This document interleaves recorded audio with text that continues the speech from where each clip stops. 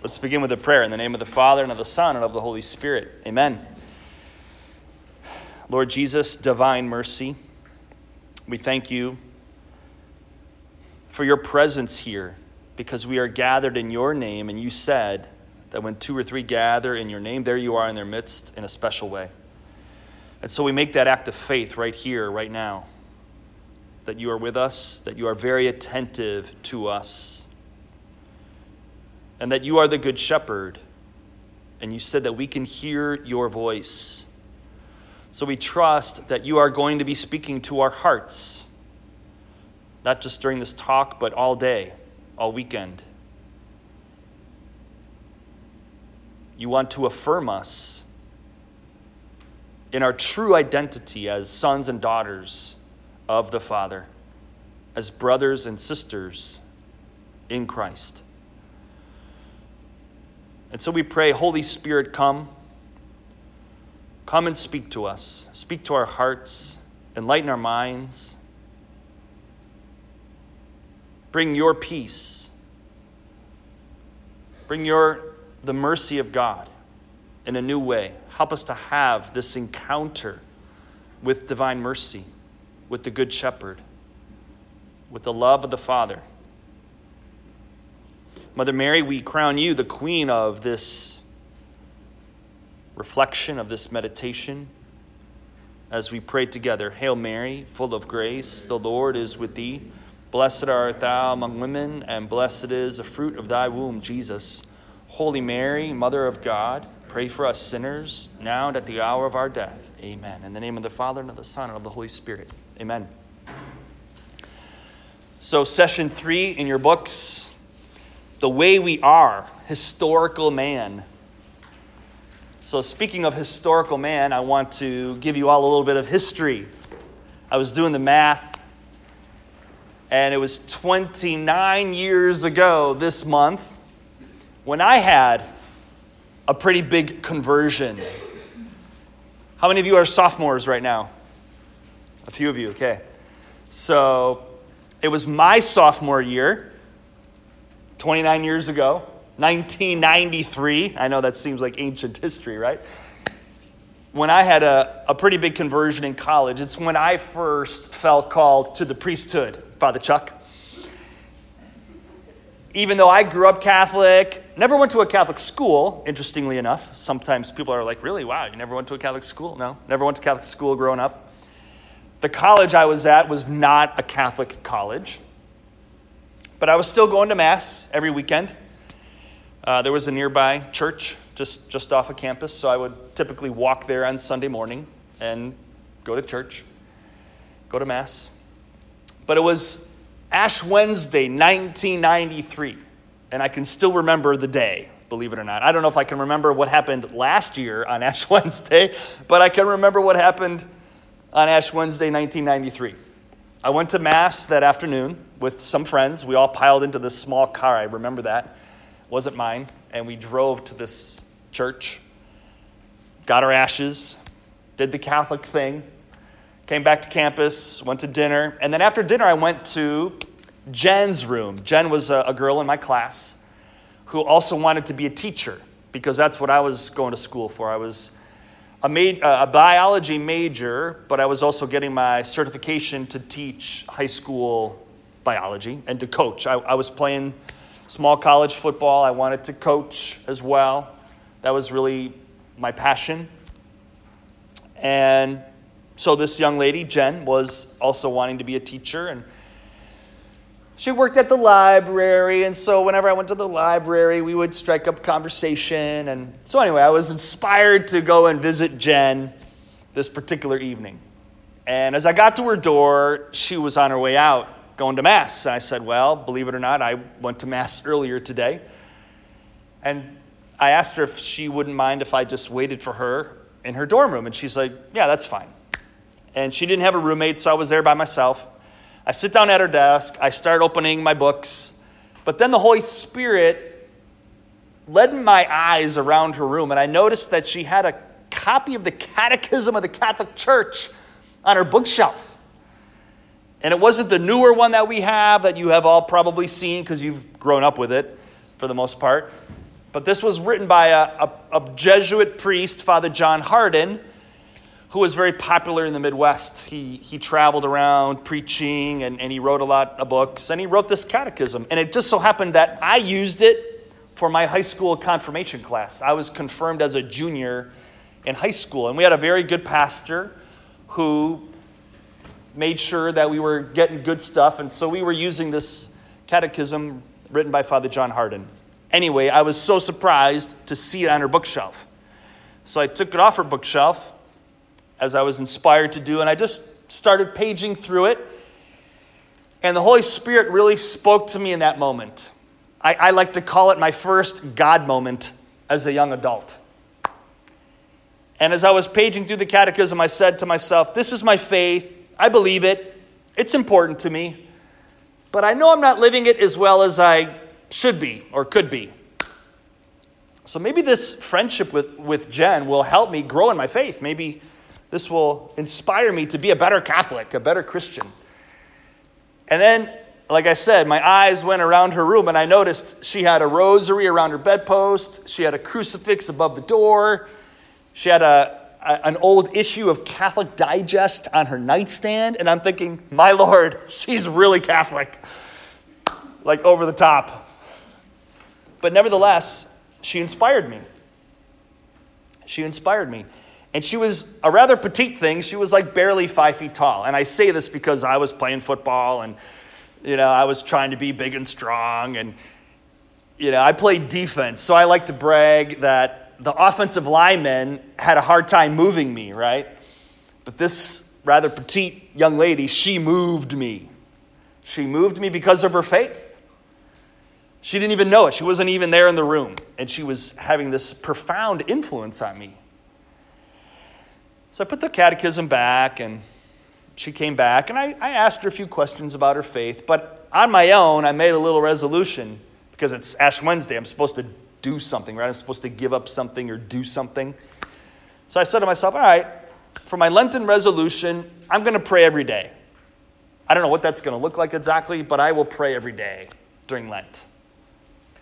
So I like to joke that God is like the divine sniper. I don't know if anybody saw American Sniper, the movie. Aim small, miss small, right? That was his motto. And I think God's the same way sometimes, I was giving God an opportunity.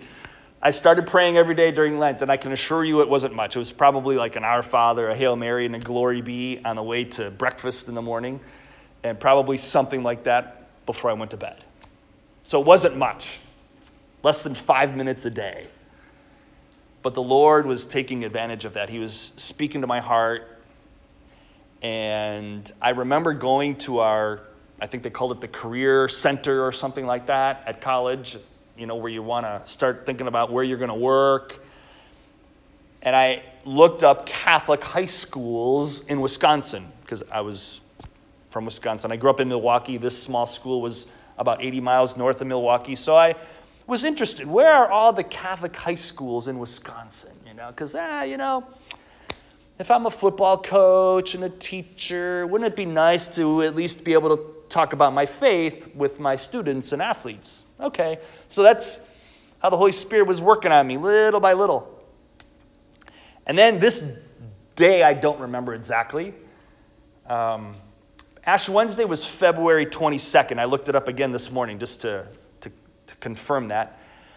So this was 2 or 3 weeks later. I usually chalk it up to St. Joseph, which is March 19th. It may not have been that late, but I just like to give him credit for praying for me. And so I was in my dorm room this time by myself, thinking about my plans to teach and coach and get married and have a family. And then all of a sudden I thought, well, if I were a priest, then it would be my duty to teach the truth and help kids all the time. No, maybe I should be a priest. I was like, who said that? Where did that come from? Because I'd never thought of it, ever. And I was an altar boy. As I said, I didn't go to Catholic school, but I was an altar boy. And my mom says, I don't really remember this, but she said that one time, she said, I was in high school, so after serving the Easter Vigil Mass, she asked me, Jason, you look so happy up there. You ever think about being a priest? But I was like, no, Mom, forget it, Not going to happen. But anyway, it hit me my sophomore year. And I just wanted to share that, not because I'm here to, like twist your arm, boys to be a priest or anything like that, right? Or girls to be a nun or anything like that, right? But what I do want to emphasize is that I really didn't realize that God had a plan for me. That never really occurred to me growing up as a Catholic Christian. That God had a very specific plan for my life. And I had never really thought about that. That hadn't dawned on me. I never really prayed about that before. So that's why I share it. Because the fact that you're all on a retreat like this is pretty big deal. Like, God's pretty excited about this, and He's going to honor this. The fact that you're basically taking a whole weekend off to give God a chance to encounter you, to bless you, to speak to your hearts, like, that gets God pretty excited. And I'm sure you're all excited about it too, otherwise you wouldn't be here. At least to some degree, you're happy to be here and you're wanting to be here. It's an optional retreat. So, like, God doesn't have to be a sniper here, right? This is like just, hey, a shotgun, like, whatever, a water balloon, right? Like, you're here. You're very open to hearing from Him. So you're giving Him like all day. So this is pretty good stuff. So He's going to be speaking to you gently, personally, in a way that's going to resonate with you.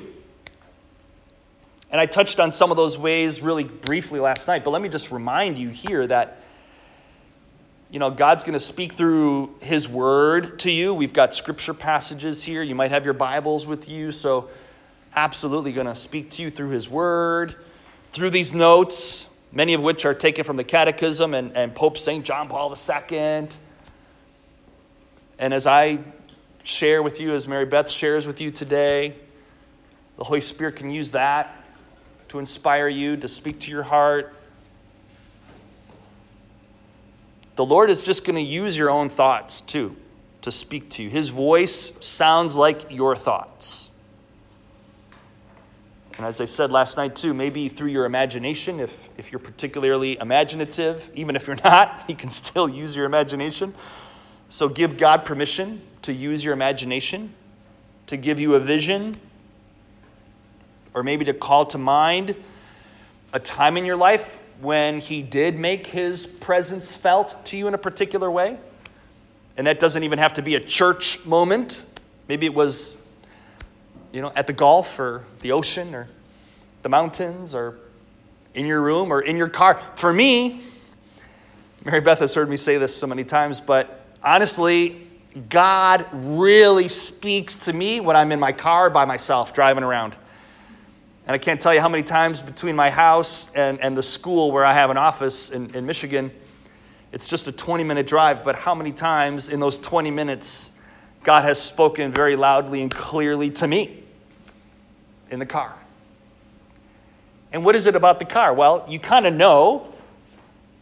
Your whole mind, body, spirit just knows that you're by yourself, you're alone, so it's safe.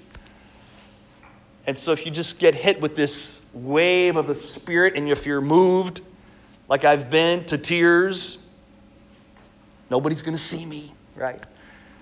So sometimes when you're in an environment like this, we tend to have our guard up, right? And that's just natural. So what I would say to you is, if you don't feel something really powerful today or this weekend, don't worry. It's okay. That doesn't mean that you're not doing it right or something's wrong. But like I said, maybe it'll happen the next time you're by yourself. And if you get a chance to be by yourself today, that's great. If you can go for a little walk or just find a quiet corner. But again, it may not happen until you're in your car by yourself or you're back at campus and you can just get away from everybody somehow, some way for a few minutes and And God might really act then and there.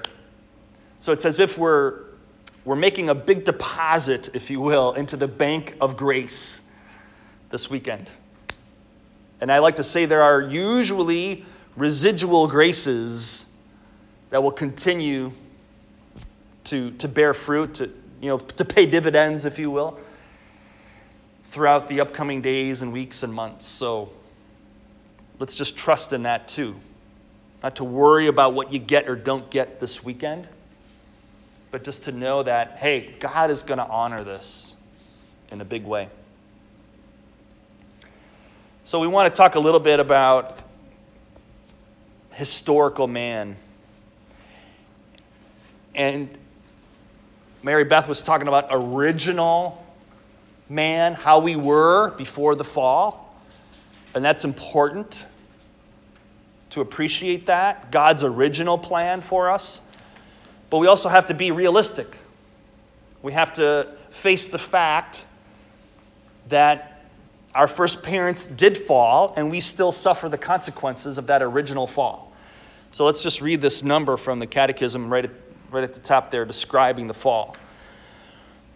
The harmony in which they had found themselves, thanks to original justice, is now destroyed. The control of the soul's spiritual faculties over the body is shattered. The union of man and woman becomes subject to tensions, their relations henceforth marked by lust and domination. Harmony with creation is broken. Visible creation has become alien and hostile to man. Because of man, creation is now subject to its bondage to decay. Finally, the consequence explicitly foretold for this disobedience will come true. Man will return to the ground, for out of it he was taken. Death makes its entrance into human history. So death was never a part of God's original plan. We just have to know that. That was not a part of God's original plan. The pain and suffering that we all experience was not a part of God's original plan. That all happened because of sin. So that begs the question, right? Well, why did God allow for that then? Well, because we were made in his image and likeness, as you've been hearing, which means that we were free.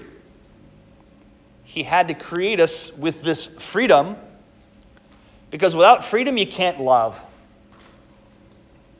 Think about that. Without freedom, you can't really love. So love is a necessary condition. Freedom is a necessary condition for love. Freedom is a necessary condition for genuine love.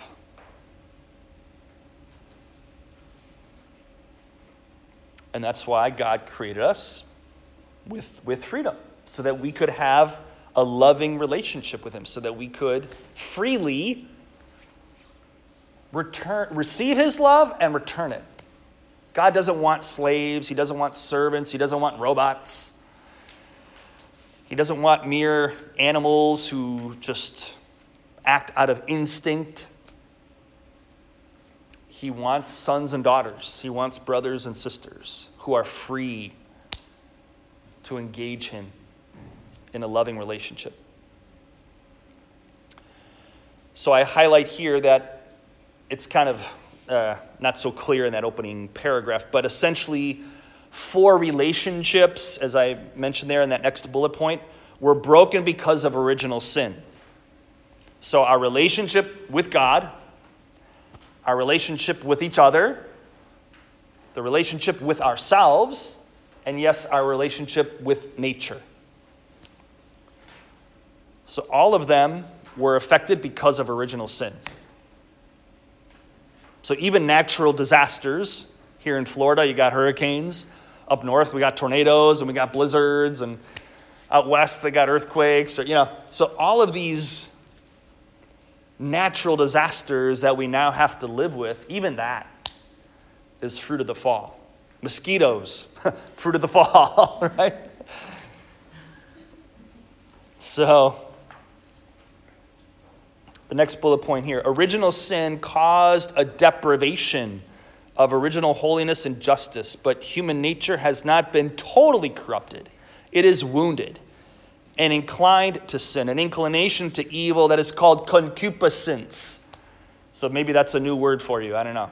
Concupiscence describes this fallen nature of ours, this brokenness that we all experience, this disharmony, an inclination to evil that is called, baptism, by imparting the life of Christ's grace, erases original sin and turns a man back toward God. But the consequence for our nature, weakened and inclined to evil, persist in man and summon him to spiritual battle. Yeah, it's true, right? And we all feel that. We feel the tension. I like to say, every morning when our alarm goes off and we are, wanting to just reach for that snooze button, that's concupiscence at work. So we have to develop, with the help of God's grace, virtues, which are good habits. Good habits that allow us to relate to God and to one another and to ourselves with greater harmony, greater peace, greater respect.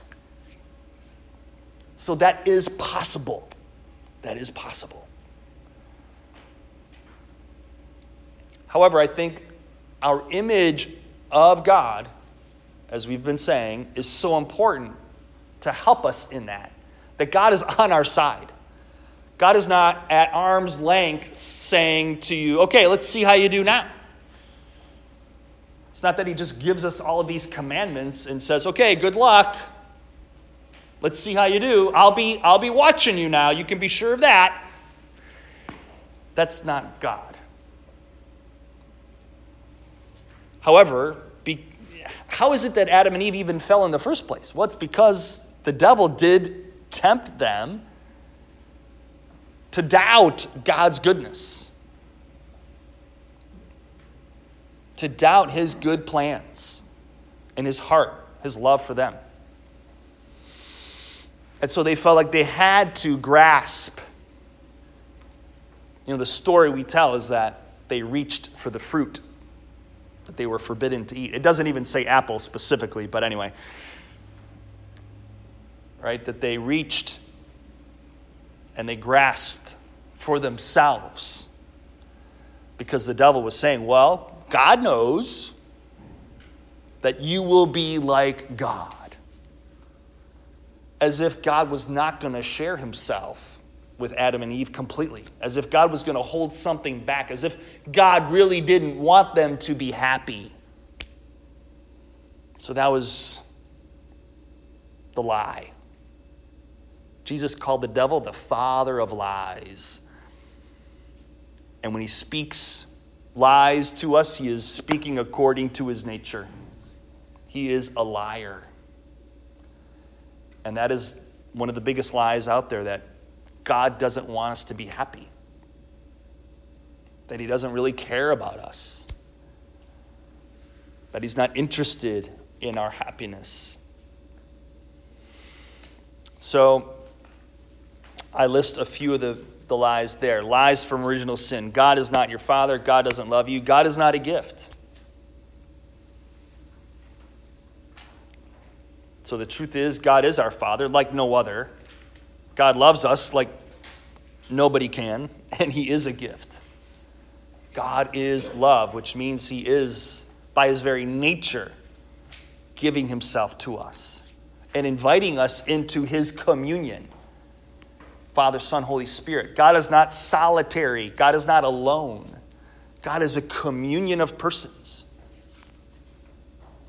And he created us to have us share in that communion. That's our destiny. That's our purpose. So I have a few more notes there on concupiscence. If those help you to reflect on this further, great. I'm going to jump down there to that second. Discovery of sex differs radically from the first.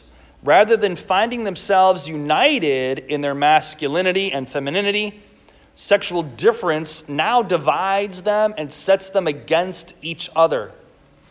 Their original ability to share themselves has been shattered. Again, not completely. Not completely.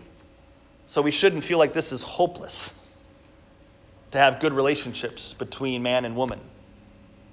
That's not true. But it's not easy. It doesn't come without a struggle.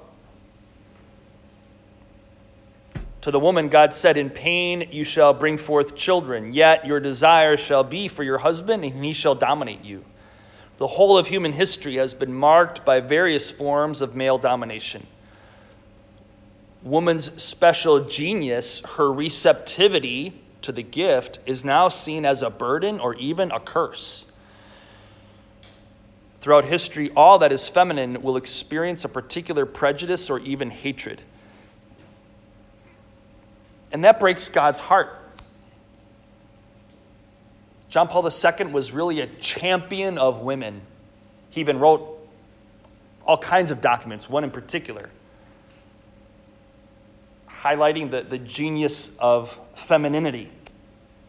Because on some level, all of us, men and women, are called to receive the gift of God. We are all, the church, the bride of Christ. That's hard for guys to get excited about. I realize that. It's easier for girls to relate to being a bride, obviously. But the fact is, we are all members of the church, which is also seen and conceived of as the bride of Christ, which means we necessarily are receptive to the gift of God. So it's not a weakness. It's not a weakness. To be receptive, to be feminine is not a weakness. We all have to get in touch with the feminine genius. We all have to be open to receiving because we have to be humble. We all have to be humble and recognize we're all desperately in need of God. We're all now in need of redemption, of salvation, of healing, of forgiveness. We all need God to put us back together, in a sense, and to bring us together. We all sense this estrangement from God and from one another and even from ourselves because of sin. That's the world we live in. But it's not the end of the story either. We'll talk more about that later. But it helps to get in touch with the struggle. But not in a despairing way, not in a hopeless way either. But rather, we look to Jesus now. We look to Jesus' divine mercy as the answer. Pope John Paul II would say, Jesus Christ is the answer to the question that is every human life. Why am I here? Where did I come from? Where am I going? Theology of the Body, we said, answers these questions. Ultimately, the answer always points back to Jesus. Because he himself said, I am the way, the truth, and the life. I'm the way to the Father. I'm the truth about who you are and about who God is. I'm revealing that. I'm fully revealing that to you. I became a man to fully reveal to you the Father and the Father's love, but also I've come to reveal to you, human beings, what it means to be human.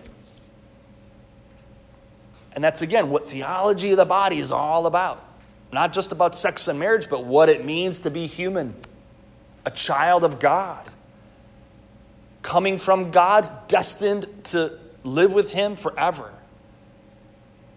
But while on earth, invited to friendship with him, to relationship with him. That he initiates. I like to say, God is the protagonist. God is the protagonist. He's the one who acts first. He takes the initiative. He took the initiative to create you, and he takes the initiative to save you, to redeem you. He takes the initiative to call you. He took the initiative to call you all together here this weekend. And by the grace of God, you all said, yes, I'd like to go on retreat.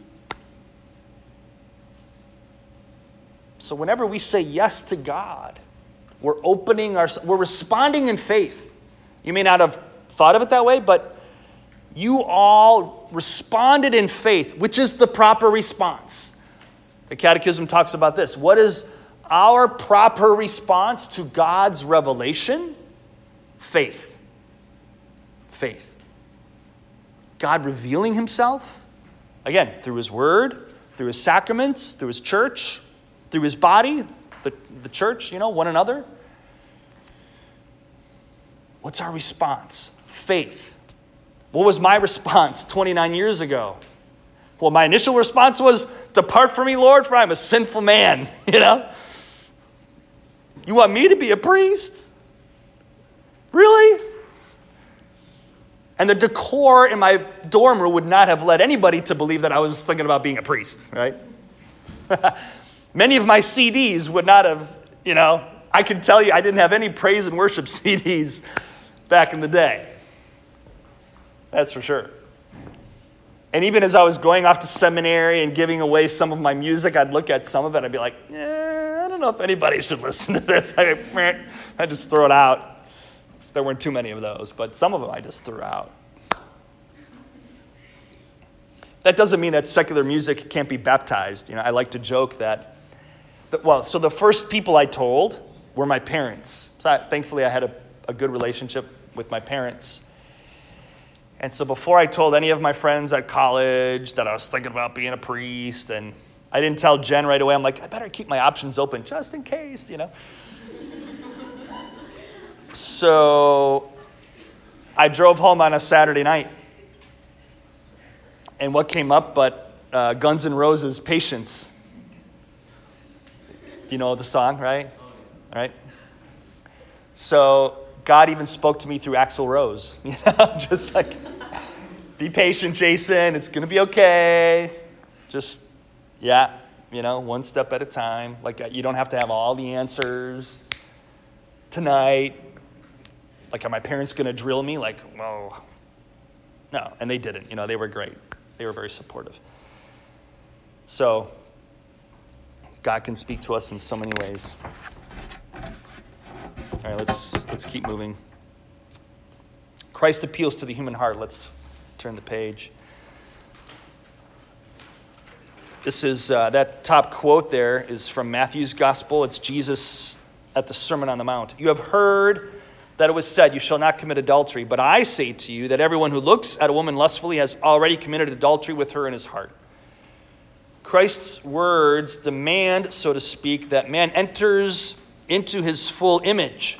Man must rediscover the lost fullness of his humanity and want to regain it. We all know it is possible to follow rules without ever attaining holiness. It is called legalism or moralism. But Christ is calling us to so much more than just following the rules. And that's what these notes get into. If you jump down towards the bottom of the page there, you see grace. The law was given that grace might be sought, and grace was given that the law might be fulfilled by St. Augustine. And I put there a definition of grace, but very simply, you could say that grace is God's power and presence. So Christianity is a religion of grace, where God literally communicates to us his power and presence. The sacraments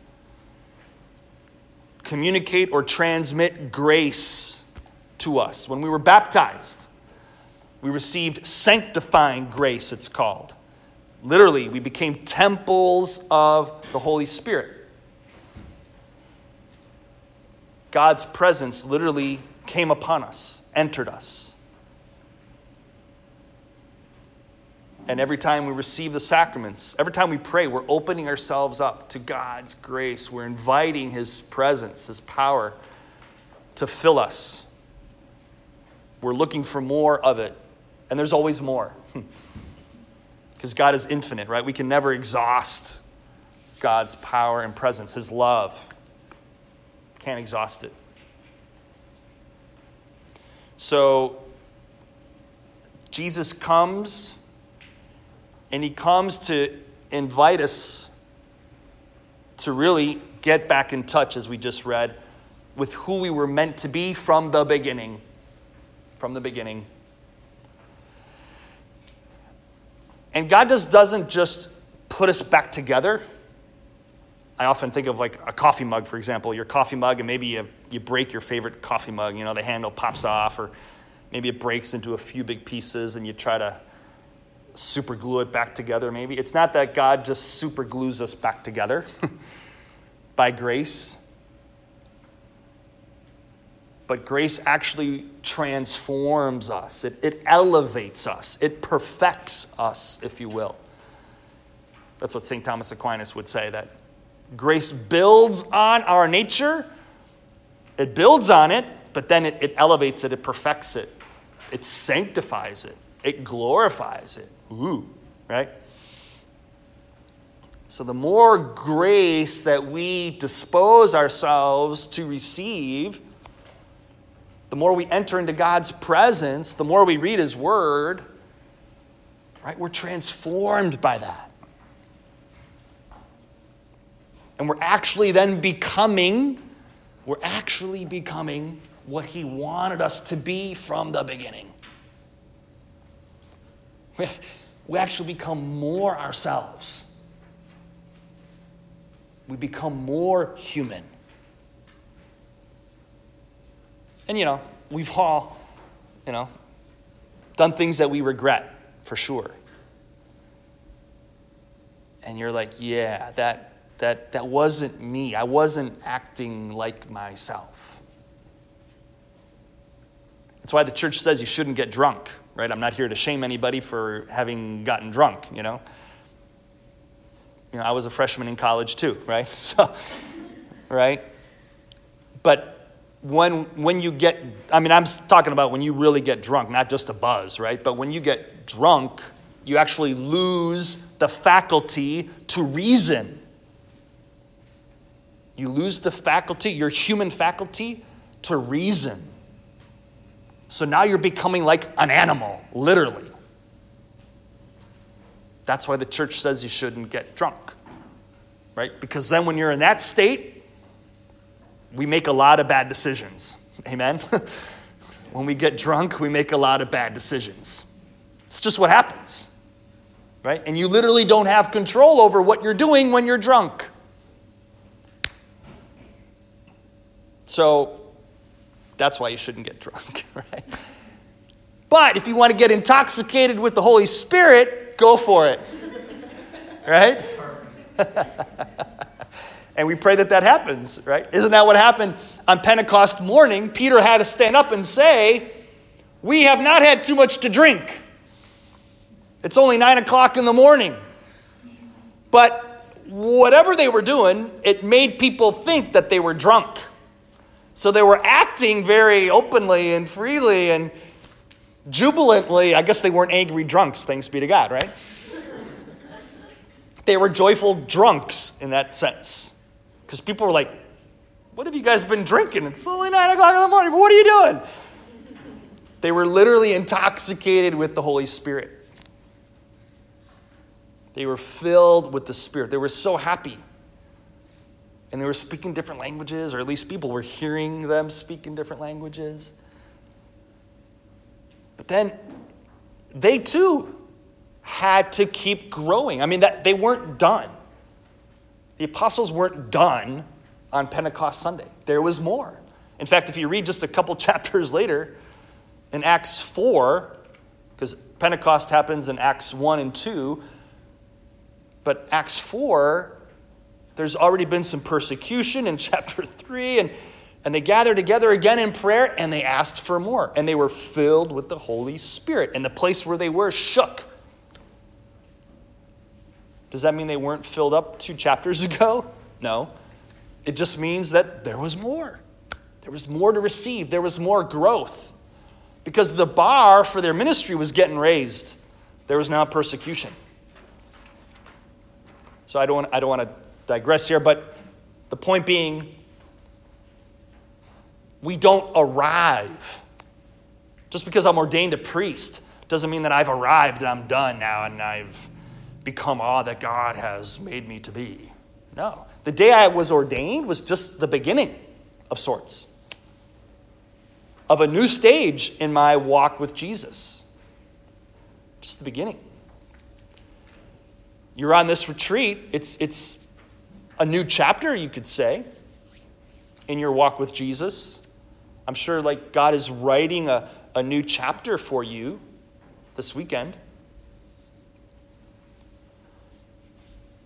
And as you respond in faith, God continues to write, and you continue to grow. Love is dynamic, right? Do you ever think about that? Love is dynamic.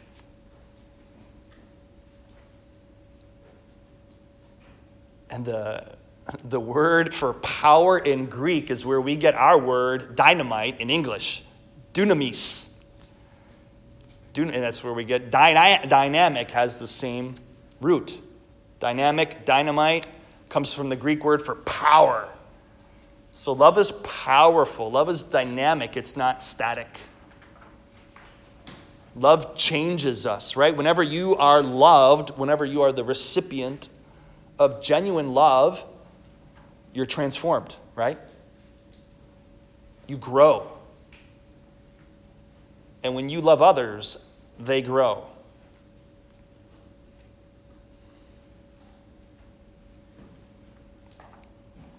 So God is always wanting us to grow. Some people wonder, like, what's going to happen in heaven? Is it just boring? We all just kind of sit around and sit on a cloud all day with a harp or something? No, that is not heaven. We'll talk more about heaven tomorrow, but even in heaven, there's growth. There's dynamic interactions with God and with one another. We're being transformed. So we need that, though, right? Like, God just doesn't give the command. He doesn't just give the rule and say good luck. No. Jesus came to give us this grace, his power and his presence. Let's look at the top of the next page. True redemption of our bodies and eros.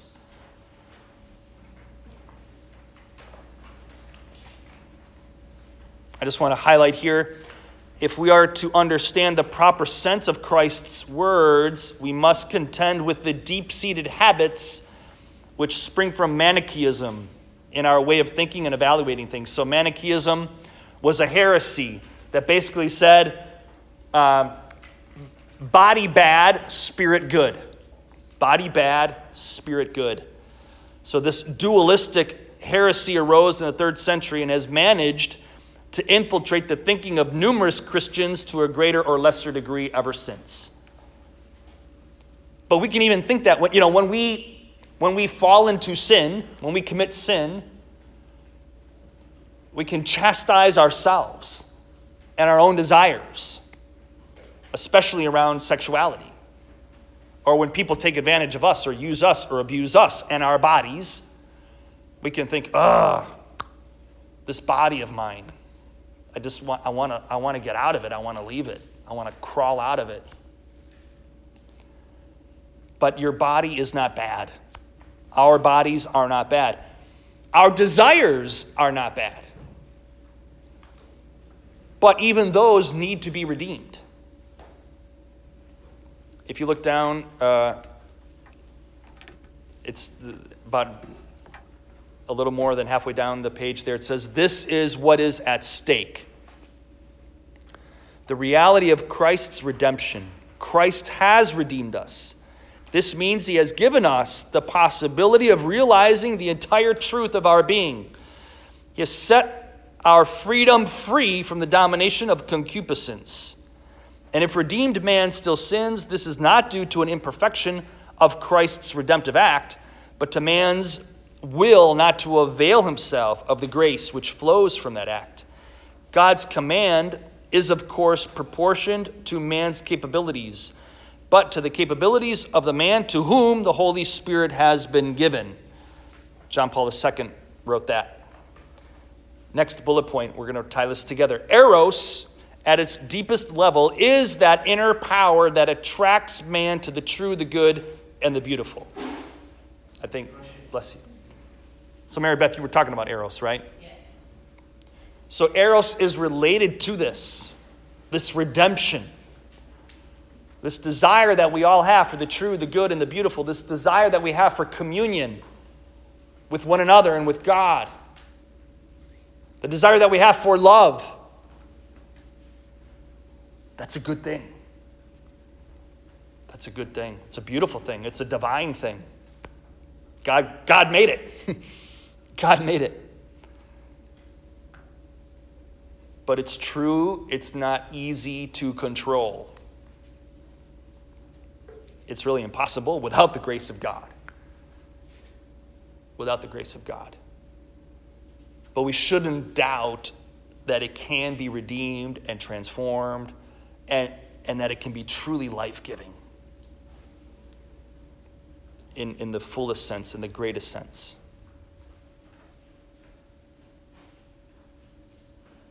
Next bullet point there. In the erotic sphere, eros and ethos are not opposed to each other. Instead, eros and ethos are called to meet in the human heart and to bear fruit in this meeting. So ethos would be the moral aspect. The moral code, if you will. And then eros is the desire that we've been talking about. They're not mutually opposed to each other. They're meant to converge and to help us grow and become all that God created us to be. Because ultimately, that desire that we have is for God. God is the ultimate fulfillment of that eros. The truest good, the greatest good, you could say, the truest truth, the most beautiful thing. That's God. So ultimately that eros leads us to God. There's a hole in our hearts that can only be filled by God. Turn the page. At the top there, this is from Pope Benedict. Love promises infinity, eternity, a reality far greater and totally other than our everyday existence. Yet we have also seen that the way to attain this goal is not simply by submitting to instinct. Purification, or as I put in quote in parentheses there, decontamination and growth and maturity are called for, and these also pass through the path of renunciation. But far from rejecting or poisoning eros, they heal it and restore its true grandeur. It's true, that's a great word, right? Grandeur. Wow, yeah. The glory of God, the grandeur of God and his plans for us. And really our dignity. I think it was St. Leo the Great who said, Christian, know your dignity. John Paul II, whenever he would have these World Youth Day. Anybody been to a World Youth Day with Pope Francis? Yeah? Awesome. Or Pope Benedict, maybe.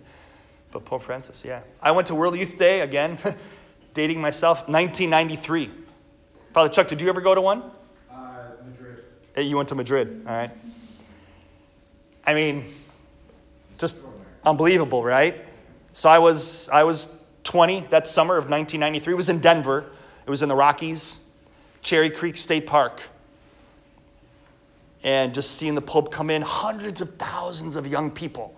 For the closing mass, there were 750,000 people, they say, gathered in this state park. It was a sea of humanity. And Madrid was probably even more, right? Probably a couple million. But that many young people went out to the Rockies and gathered from around the Denver area. And John Paul II was always wanting to inspire young people. not to be afraid. Do not be afraid. Don't be afraid. Don't be afraid of the world. Don't be afraid of the devil. Don't be afraid of each other.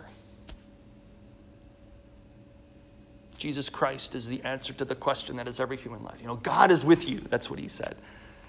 God is with you. God is with you here today and every day. So that's why we don't have to be afraid.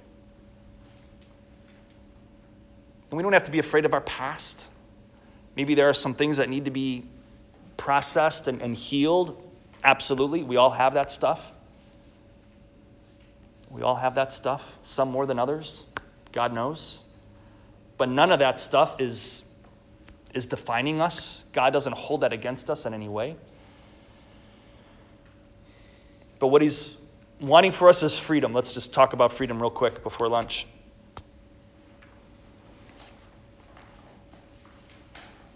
About halfway down that page there. For freedom, Christ has set us free.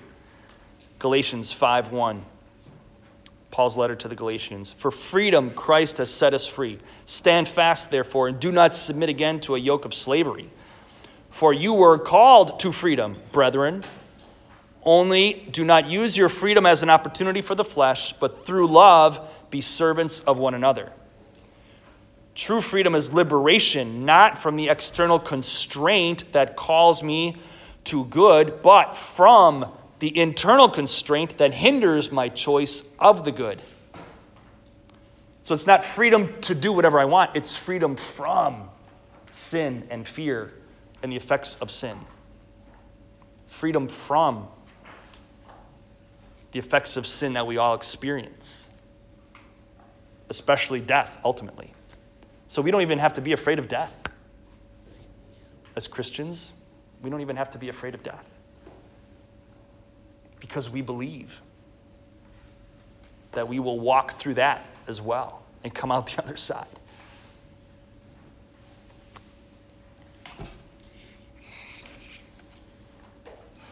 That last bullet point there. The task of purity is not only and not so much abstaining. There is another function of the virtue of purity, another dimension, one could say, that is more positive than negative. The positive dimension of purity opens the way toward an ever more perfect discovery of the dignity of the human body, the human person. Your dignity, your value, your worth, your purpose, the meaning of your life. The meaning of your life. So rich.